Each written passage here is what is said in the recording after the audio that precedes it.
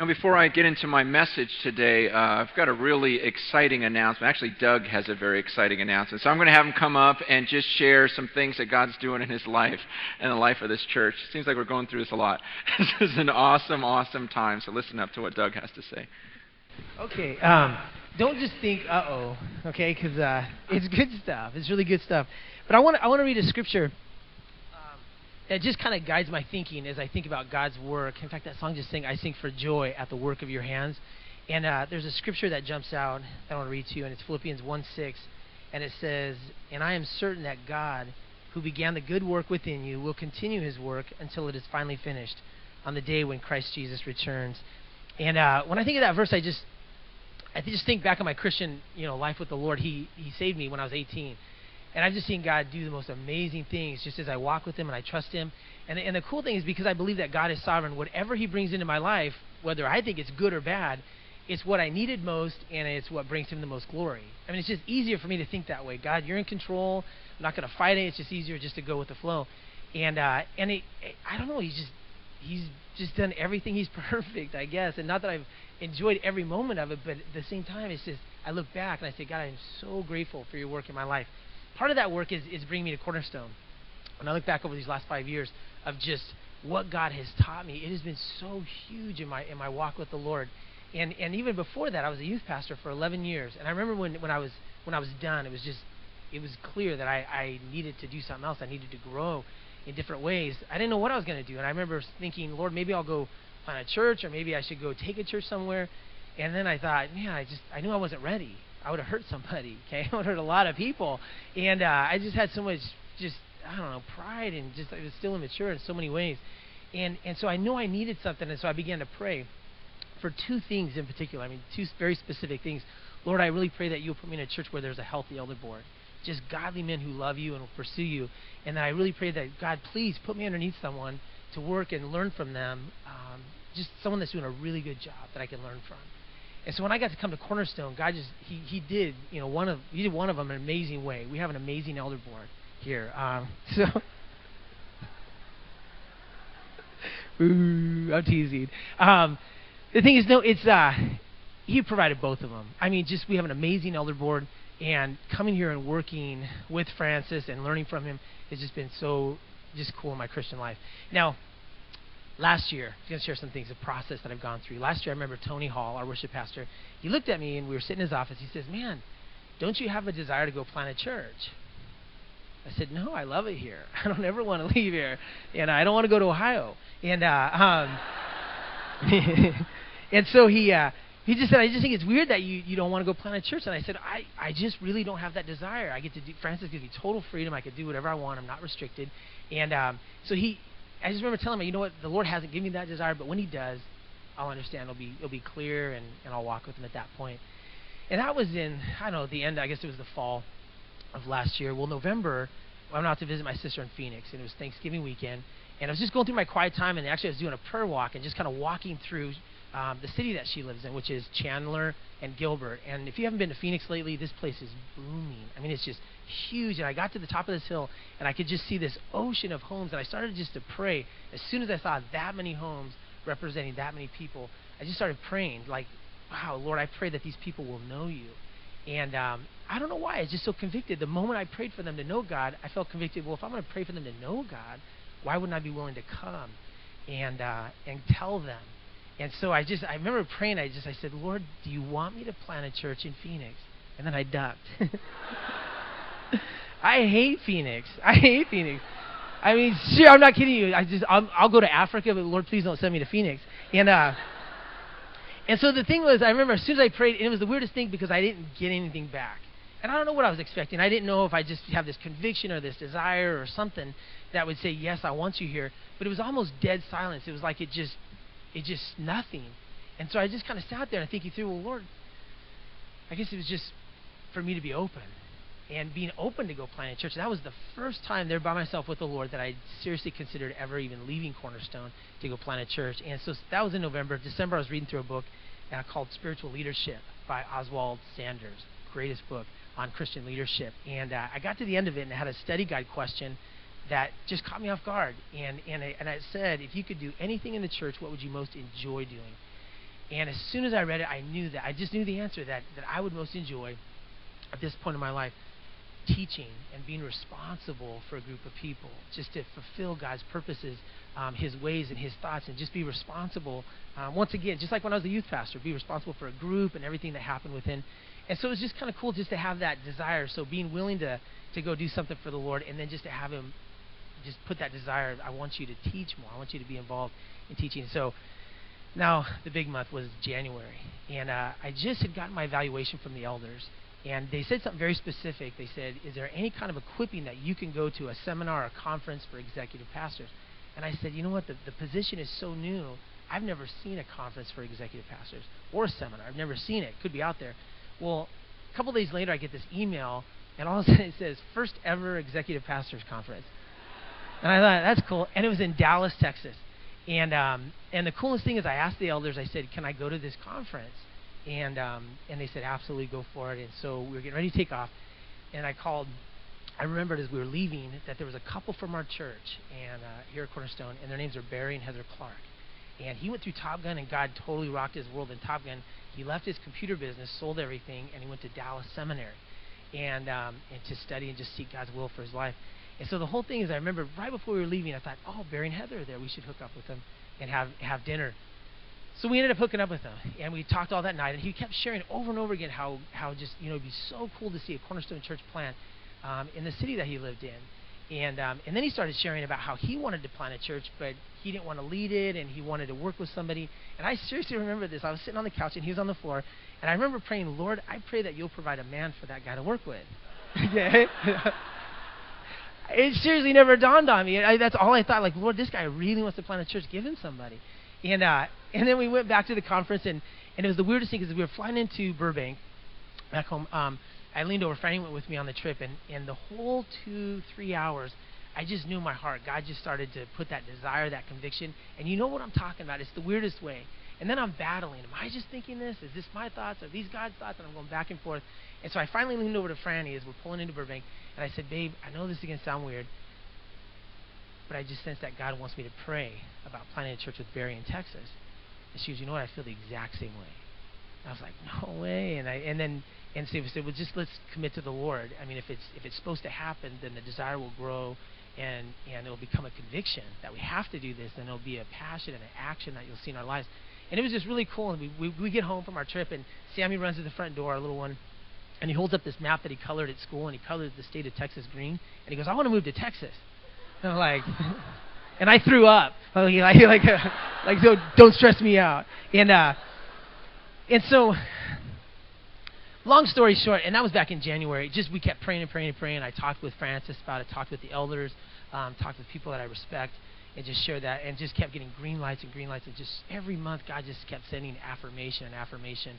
And so what I can do, I stand before you today, and just as one of your pastors, and from everything that I can see in God's Word, everything that He's done in circumstances, everything that through relationships of godly men and women in our lives, I could stand before you and say, Frank, I really feel called by God to go to the city of Rockwall, Texas, in North Dallas, to plant a church. So this is what I'm going to preach in. I'm teasing. Now, this is not my slide, so you know, okay? This is Jim, the worship guy, thought this would be funny. Now, here's the timing of it all, in case you're kind of thinking through. We're going to launch the church. Our prayer is that the church will be launched in the summer of 2006. So we're here this whole year, and I like that because it gives time to pray through it, to see God's direction. Like some of you sitting here right now, you're just thinking, oh, I'll never go. I know what's going to happen. You're going to go to work this week, and then your loan company, is going to say, oh, we want to transfer you to Plano. Okay? So be on guard. Write that down. But if you're interested, and this is the thing, is you really just pray out and say, God, is this something that you want me to do?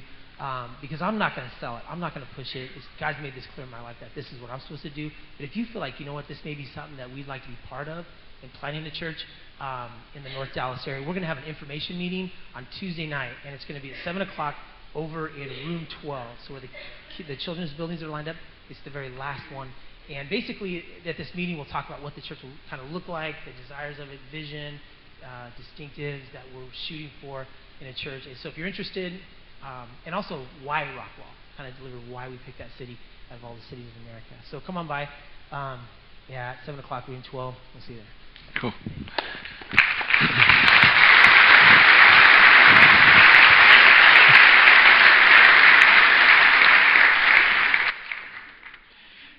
It's so exciting just seeing all of the guys go out and start their own churches. And it's kind of weird though too. At the same time, everyone's leaving and people are starting to call me Kobe. They're like, your whole team's gone. What? No one gets along with you. But it is, and there's like this mixed emotion, like, oh man, I'm so excited for all this stuff going on, and yet at the same time, there is a sadness. There's like, oh man, what is Cornerstone Church without Doug? It's like he's been such a big part of it. It's like, what is Cornerstone without Tony, without, Wendy and Brian and Frank, and, you go on down the line, all these guys going and leaving, and yet when you go to these different places and you visit those churches, you realize, okay, this was the right thing. This is so good to just be a light in these different communities. And then you look around the room and go, man, we're still packed. We're still absolutely full as hundreds of people have gone off to our different, church plants. Even Gordy over in Moore Park, and a big chunk of our congregation going over there. Yet God keeps blessing us here, and we just keep giving and giving and giving. And you got to know, that's a vision of this church. Is that we just keep sending people out. And for you, really, to pray about it and to go, okay, I didn't think I'd ever leave Simi Valley, but why not? Why not go to Rockwall, sell my house, and buy a house for $50,000? And then I don't even have to work anymore. I can just serve in the church full time. And it's one of those things where you just go, it does make some sense, these different places. Not that I'm trying to get rid of people. I'm just going, there's something that's so fun to just go and have this sense of, I don't know what's going to happen here. God, you're going to have to come through. And it's been exciting seeing these guys in these different cities going, man, this has been the greatest thing I've ever experienced. And very, very few people that have left and gone to these church plants have any type of concern or frustration or disappointment. They're all just going, wow, I had no idea I would grow this much and learn this much, and it was just what I needed. So seriously, pray about it. But it is sad. It is sad seeing Doug leave, and I'm thinking about, okay, what's the thing that I'm going to miss the most about having him around? And when Doug was here, and it feels like a funeral. I remember Doug. The thing that he really brought to me and to the staff was a sense of joy. Man, I just remember there'd just be these tense moments, and I'm a very intense person. I don't know if you noticed that. I can just get so intense and so frustrated about these details, and I'd look over at Doug, and he would just be like on the verge of laughter. I'd be like, what is your deal? But there was just this joy of just, God's in control. Everything's fine, and just the levity that he brought. And I say that because, man, this whole issue of joy is something that God has really, if anyone asked me, what has God taught you most about over the last 5 years, I'd say joy. It's been this process where, you guys, I just was not a joyful person. Joy had nothing to do with my walk with the Lord. My walk with the Lord was so much about suffering for Him and sacrificing for Him. And it just seems like the more I've grown in my walk with the Lord, the more I've understood joy. And even this week, because what I'm going to do is these next few weeks, I'm just going to do a series on joy. We just finished over 3.5 years in the book of Luke. And so these next few weeks or years, I'm going to talk about joy, because it's the thing that I just thought, okay, Lord, before I jump in another book, what's really on my heart? And it's just the way that I feel like my life's been transformed. And even this week, I don't know if you ever had one of those weeks where you just feel like God just opened your eyes to so many things, where it's like, you knew all of this stuff, it was all in your head, but then something clicked. Something clicked, and then you have one of those weeks or one of those days where you go, God, I see everything differently now, and I'm so fired. You ever have one of those weeks? No? Okay, a couple of you? No, and okay, well, I did. Okay, and this was one of those weeks where I'm just like, wow, I get it to another level. I mean, not that I never got it. It's just like I get it, and now it's like, wow, I'm here now. I just get a new lease on life and this excitement about just following God and knowing Him. And it's just been such an amazing week where, just my times, the Lord, I leave there almost like giddy, like a little kid, like just so fired up and so happy and just on the verge of tears. And it's like, God, this is so, so good understanding this joy because it hasn't always been there. Man, I used to read God's Word, up till recently. There were passages I'd read and I'd go, I don't get it. I don't get it. I remember in high school reading some of these verses, when I first became a believer, especially in the Psalms, I would read about the way this person would feel about God and go, I don't get that. I remember reading verses like Psalm 119, the whole chapter about how this guy loves God's law. And there's verses like verse 131. He says, I open my mouth and pant, longing for your commands. What? You open your mouth and pant, longing for commands? Man, when you first become a Christian, think about it. I'm in high school going, man, there's a lot of things I loved about God when I first understood Him. And I thought, man, I love the fact that God is crazy about me. And that I can be forgiven of everything I've done in the past. He sent His Son on the cross, paid for everything I did wrong in my past. And to think now I can begin a relationship with Him, and now I can have eternal life with Him, I was excited. But the commands... To me, the commands in this book were the downside of Christianity, right? But now I got to do this, now I got to do this, but I was committed to Him, and I said, God, you know what? I'm going to show you how much I love you. I'm going to obey this book. Even though it's hard, even though I don't like your commands, I'm going to obey them to show you how much I love you, and that was my life. That was my Christian life for so many years, and I'm committed. I'm going to obey these things, even though I don't like them.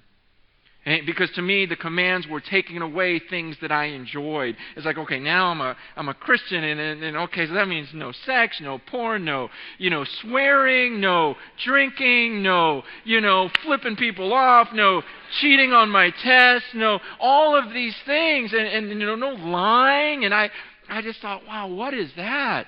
These commands, but it's like, okay, God, but I'm going to do it because I love you. I love you. And seriously, I loved lying. That was the best. You can do anything and just go, what? I didn't do it. And it's like, that's so cool. I get away with any... You guys, I don't know about you, but let's be honest here. I loved cheating in class. I just thought, that is the funniest thing, to write something on your shoe and go, and just read it. And when you would put things on your hand and you'd be like... just whatever, and everything. I broke my leg one time, and I had this whole cast. I had the whole periodical chart of the elements, from chemistry. Man, it was just all right there, and then I signed, like someone was autographing, and I'm really just writing all these answers to tests. And it was just, every way I could cheat, I just saw so funny. And I would tell everyone in class, look how I did it this time. And it was just fun to me. Man, it was fun to just drop the F-bomb on someone, or just flip someone off. It's like, yeah, walk away. All this stuff. And it's like, I can't do any of this anymore. That's because God's Word says I can't, and it was this downer. Man, come on, you don't look at there like, he's such a jerk. You did it too. You know the feeling, And so then you read God's Word, and it's like, I'm not supposed to hate anyone. I'm supposed to love my enemies. I'm supposed to bless them, and that's not really a blessing. You just go on and on and on, and you go, oh, man, I got to obey these laws. And so that's the mentality I had, and I think a lot of us start that way, right? It's like, okay, I don't like it, but I'm going to do it. But then as you grow up, you start realizing, gosh, those laws aren't so bad, getting drunk all the time doesn't really lead to a great life. Sleeping around and cheating and everything, it doesn't really lead to a great life. Ripping people off and having them, be your enemies, that doesn't really lead. It's actually fun not to hate anyone. It actually feels good. This actually leads to life, to be in good relationships. And even if people hate you, to be able to let it go, and go, that's all right. It's all right. I'll still pray for them. I'll still love them. And you realize, okay, God's law is not so bad. And yet at the same time, I never shook that whole sense of, I'm going to obey you, God. I'm going to do this for you because you're a great God. I'm going to repay you even though I don't like this. And I'm going to serve you even though it's hard. I'm going to give to you. I'm going to sacrifice. And some of that's still a part of Christianity. But, I started reading this author a few years ago, a guy by the name of John Piper. I don't know if you've read any of his works, but at first when I started reading, I just thought, this isn't right. There's something wrong about what he's saying because it was so different. And he made this statement, that he's kind of popularized, that God is most glorified in us when we are most satisfied in Him. I thought, and I began to read it, and this was like nothing I had learned in Bible college. This whole idea of finding pleasure in God. For me it was all, don't do this, and that'll please Him. Serve Him, sacrifice, give everything up, and that'll please Him. And then this whole concept, no, God is most glorified in us when we're most satisfied in Him. And he talked about really everything that you sacrifice, even when the apostles, when they suffered, that brought them joy.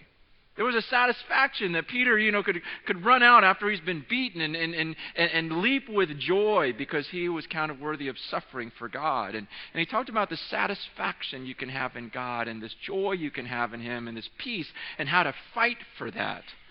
And honestly, I didn't get that phrase so much. I believed it. The more I study it, the more I go, no, that is, His laws do lead to life. His laws aren't a burden. That everything God is doing is really for my satisfaction, because when I'm satisfied, He's glorified. And everything is for His glory. And I know some of you are still not totally getting this concept. Maybe if I unspiritualize it for a second and talk about satisfaction, you'll understand, what satisfaction and glory go together. They really do. For example, Wednesday night I was in Georgia, and that wasn't satisfying. But I'm in a hotel room. I turn on the TV, and it's kind of fun to watch TV because we don't have TV at home, And so when I go to a hotel, I was like, let's see what's going on. And my neighbor even walked in one day. He's not a believer. He walks in. He goes, "Man, you guys don't watch TV? That's why your wife's always pregnant." And anyway, but I'm in this hotel room, and I turn on TV. I go, oh, cool, let me just see. Let me just watch some stuff. Watch the news, And then, I like sports. I like watching TV on sports. Sports on TV. So I turn on, and there's really nothing on ESPN except for tennis, And but I thought, let me just watch it because Andre Agassi was playing. And did you guys see that Wednesday night? Oh, man, Wednesday night, Andre Agassi, I remember him from when I was in high school. He was the guy with all the hair, and now he's bald. I love it. And anyways, he's playing, and he's just this legend, and and he's playing this young guy, James Blake, big stud of a guy, just throwing these serves, and they were just amazing, and Blake was just killing Agassi, just making a fool out of him. 6-3 the first set. It was done so easily. And the second set, same thing, 6-3. And I'm just thinking, Agassi, you're done. You're 35 years old, running around with these kids. Your reign is over, and you just figure, it always happens, right? It's done. The old guy's over with. He can't keep up. Third set, it's 3-1 now. Blake is winning 3-1. You're going, it's over. And I just about turned it off, thought, this is over with. And then Agassi breaks him a game and actually wins a game, and it's 3-2. And you see the crowd just start screaming, Andre, and they start yelling, and you just saw this look in his eyes. I don't know, it's just his whole countenance, his whole face changed. If anyone saw it, it's just this look of, you young punk, you're not taking me down, I'm still on my throne, and he just starts serving better, playing better, and this whole place just starts going crazy, and you can tell everyone's rooting for him now, and he wins that third set, and now it's 2-1, and then the fourth set comes along, and he's even more on fire, plays better than I've seen in so long, and now he wins the fourth set easily. He kills him in the fourth set, and then it comes to the fifth set, and it just looks like, oh, he ran out of gas. And you're like, oh, man, poor old guy. And he's just down, and it's like, he gave it a good fight. He's going to end well. But then once again, he just gets this look in his eye, this confidence. Everyone starts cheering, and he starts taking the lead. And it ends up being, 4-4, 5-5, 6-6 on that fifth set. And they go to the tiebreaker, which is 7 points, right? 7 points. Whoever wins this wins the whole match. And the first 3 points go to Blake, 3-0. And you're like, you fought all this way just to lose. You came so close, but suddenly 3-1, 3-2, 3-3, 4-4, 5-5, and everyone's just insane at this point. And Andre Agassi gets the 6th point. He's winning 6-5, and then this ball comes to him. He just whips this forehand, just right down the line, hits the line, bounces away, and he wins. And I tell you, what a rush. It's just like this moment in sports history. Now, what was I talking about? As I describe that game, don't you wish you saw it?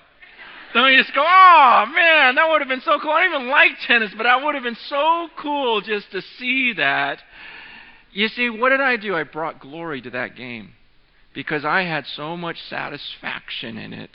You suddenly want a piece of it. It's anything's like this. I could say, you ever had that chocolate lava cake at Soup Plantation? Out there in Porter Ranch, they have this cake. It's not just a regular cake. It's because like the edges are all cakey, right? But as it goes more and more in the middle, it gets more mushy, and the middle's like this chocolate syrup, this hot. I can't even explain it. It's just this. If you like chocolate, you get that. It's this chocolate hot cake, and then you put some of that soft serve vanilla ice cream on top of it, and then they have these caramel chips that you throw on top of that, and you just make this pile. And all you've eaten is salad, so this is fine. You feel like, oh, this is cool. I get to eat this, and I don't feel guilty at all. It's just amazing. And I mean, it's just something about that hot cake, and then that cold ice cream, and you just get a little bit of each, and you throw it in your mouth, and you just go, oh. Now, what did I just do? I brought glory to Soup Plantation. I did. It makes you want to go over there for lunch, right? But they're not serving hot lava cake this week. I already checked the menu. It's not over there this week. You see, when I am satisfied with something, it brings glory to it, right? When I sit here and tell you, oh, that made me so happy, you go, oh, I want to taste that. When I tell you about that tennis match, you go, man, I wish I could have seen that. And when I tell you about this relationship I have with God, if I could be that type of person where I could just really every week tell you, man, this week I had some time with God where you guys, I was just so happy. I'd get time, away from my time with God this week and come back, and I was like this little kid just full of so much happiness and emotion and joy. And you guys, man, I love my family. I love my wife. I love my kids. There's a lot of things I enjoy in this life. But honestly, it so pales in comparison to the joy I get when I'm with God. I mean, there's just times when it's just He and I, and we're just talking, and just to think, man, you made all of this stuff, and you're listening to me right now. You made this whole world, and you're crazy about me. And you're in charge of everything on this earth, and you and I are in this love relationship, and I just leave there just so fired up. Man, I'll ask Him for things, and He'll answer them. I'm going, man, you heard that. And look at how you answered it. And it has to be you. There's no way this is all coincidence. And I just leave there so fired up. And the truth is if we really all found that satisfaction in God, who gets the glory? Not me. It's Him. Man, when I walk around telling people what God's done in my life, and just start naming everything and the joy He's brought into my life, what do they say? I want a piece of what He's got. I want that. He's so excited about it. She's so excited about it. They're so satisfied. What is it about that place? What is it about that God they worship? I've never seen someone so satisfied. We live in a world where everyone's wanting more. They're coveting. They desire more. I'm not happy. Maybe if I get this, maybe I get that. Then every once in a while they meet someone that's just so content. Where you go, man, I'm the most blessed man on the earth. I don't know what else God could do for me. But life is amazing. And people look at you and go, I don't know what you have, but I want that. Whatever that is, you just brought a ton of glory to it, to where I desire it, to where I want to taste and see that your Lord is good. So you live in that type of life. I just don't see enough Christians living that way, and honestly, I haven't lived that way. Most of my Christian life, it's been this bummer of a thing where I got to obey this rule, that rule, walk in church, kind of bad attitude, this or that, and it's like, okay, why would anyone want a piece of that? If you're walking around your neighborhood just bummed out about this, oh yeah, I blew it again, I sinned against God and these commands, man, I can never get it right. Everyone's going to go, oh, I want to be just like you. I need more misery in my life. It's just, no. What glory does that bring to God?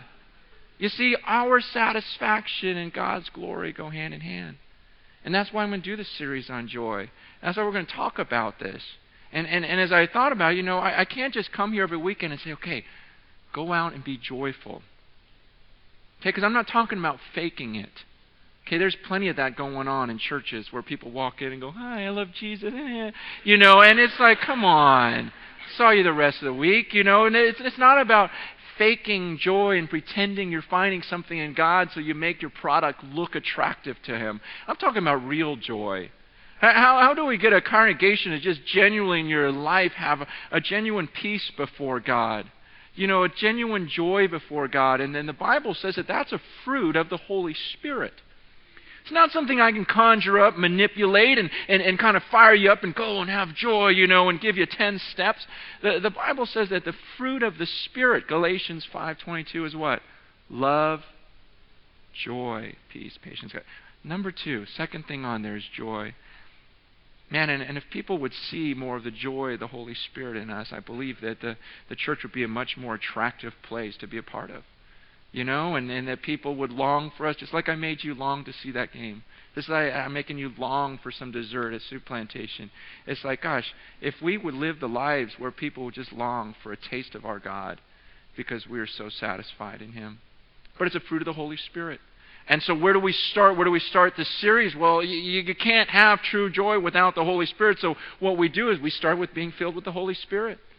And I love Ephesians chapter 5, verse 18, because he starts off, Ephesians 5:18, he says, do not get drunk on wine. And when I read that verse, that's all I remember of the verse when I was in high school. Was the do not. Don't get drunk on wine. It's like, okay, I'll watch it. I have my limits. I don't even need a drink. You know what? Don't get drunk on wine. Okay, fine. Another command I don't really care for, but I'll do it. But that's not the point of it. When you read the verse, what does it say? Absolutely, don't get drunk on wine. But what's the point? Don't get drunk on wine, which leads to debauchery. It's going to lead you into this life of just foolishness, of where you're just going to waste everything. You're going to throw everything away. You can go ahead, go for it. But what's it going to lead you to? It says, don't get drunk on wine, which leads you to debauchery. You don't want to be in this life where, everything's a mess. That's what it's going to lead to, that type of addiction. Because don't get drunk on wine. It's going to lead you to foolish actions that aren't satisfying. God's not trying to destroy your life. He's just saying, don't get drunk on wine. That's just going to lead you to debauchery. That doesn't satisfy. Let me tell you what does. Let me tell you something that is so much better. Don't get drunk on wine, which leads to debauchery. Instead, be filled with the Spirit. When you're filled with the Spirit, it's going to lead you to this joy. This love, joy, peace, patience, kindness, gentleness, self-control, goodness, all of this stuff, that's what it's going to lead you to. He goes, but don't get drunk on wine. That's going to lead you to debauchery. I'm giving you something better. The God of the universe is saying, I love you so much. And trust me, this is a better life over here. Trust me, this is so much greater. And like I said, as we get older, we start realizing, yeah, he's right. Thou shalt not murder. It's good not killing people. It's good, you start looking at all the rules, to remember the Sabbath, keep it holy, and go, it's good not working every day of the week. It's good listening to parents. And then as you're a parent, you go, yeah, it's really good to listen to your parents. You start going, these laws are good. Everything is going to lead me to pleasure, to satisfaction. It's hard. There are times, you go into that quick fix of sin and it's tempting and everything else, but in your mind you go, nah, but I know this is better. He says, don't get drunk on wine which leads to debauchery. Instead, be filled with the Spirit. Don't get filled with alcohol. Get filled with the Spirit. And this is such an important analogy because the word to be filled with the Spirit isn't a one-time act. It's this continual action where you keep on getting filled. Being filled with the Spirit isn't something that happens to you at one point in your life and just lasts forever. You come over, walk the aisle, I touch you on the head, you fall over, start drooling, and okay, now the Spirit's in me, for the rest of my... You guys, it's not about that. When you became a believer, yes, the Holy Spirit came into you, but being filled with Him is something that you have to continually do. Continually be filled with the Spirit. It's just like getting drunk. If we all got drunk in this room right now, what would happen tonight? We would all be fine. We'd be sober. We'd be back to normal. No one knew we were drunk. If we wanted to stay drunk all week long, imagine how much effort that would take. You would just have to keep on drinking all week long. In the same way, the Bible says, you know what? We can hear, this happens every week. People leave church and go, I am so fired up and in love with God right now. I feel so great. And you get on the freeway, a couple hours later, you're right back to where you were. And you go, what happened? That didn't work. Or you go, maybe next Sunday. Maybe next Sunday it'll stick through the week. You guys, it never sticks through the week. It's not enough to come once a week and think, okay, I'll get filled with the Spirit here at church and it'll just last through the whole week. No, it takes effort. It's like staying drunk. It's like I gotta keep getting fed. I want to stay filled. That's why a lot of times we leave here, we're fired up, and then it disappears because it's going to happen every time. That's why sometimes we'll go away to a retreat. Like this week, we're going to a men's retreat. And we'll get all fired up. You come home, you guys. It doesn't just last through the year till next September, next October. It's not the point of it. It's a good little jump start. But the Bible says being filled with the Spirit, it goes on. He says, speak to one another with psalms, hymns, and spiritual songs. He says, you want to stay filled with the Spirit? You want to keep, this joy of God in your life? He goes, then speak to one another. Speak to one another with psalms, hymns, and spiritual songs. What were the psalms? The psalms, when you read them, it's about a person's experience with God. He's sharing, hey, this is what God took me through. Man, it was tough, but then, man, I found the joy afterwards. He says, you know what? Speak to one another in that way. Why don't you go around telling people what you've experienced with God? Why don't, when you speak to one another, you don't just talk about the last dessert you had, or the last athletic event you saw. But as believers, why don't you speak to one another with psalms, hymns, spiritual songs? What are these spiritual songs we sing? It's someone sitting down and writing out his heart to the Lord and putting it to music. This is an expression of his own relationship with God, and you read it and you sing it and you go, wow, that's really good. I feel that way sometimes. And you connect, and the Bible says, why don't you do that with each other? Could you imagine if every time, what if I came to you every day?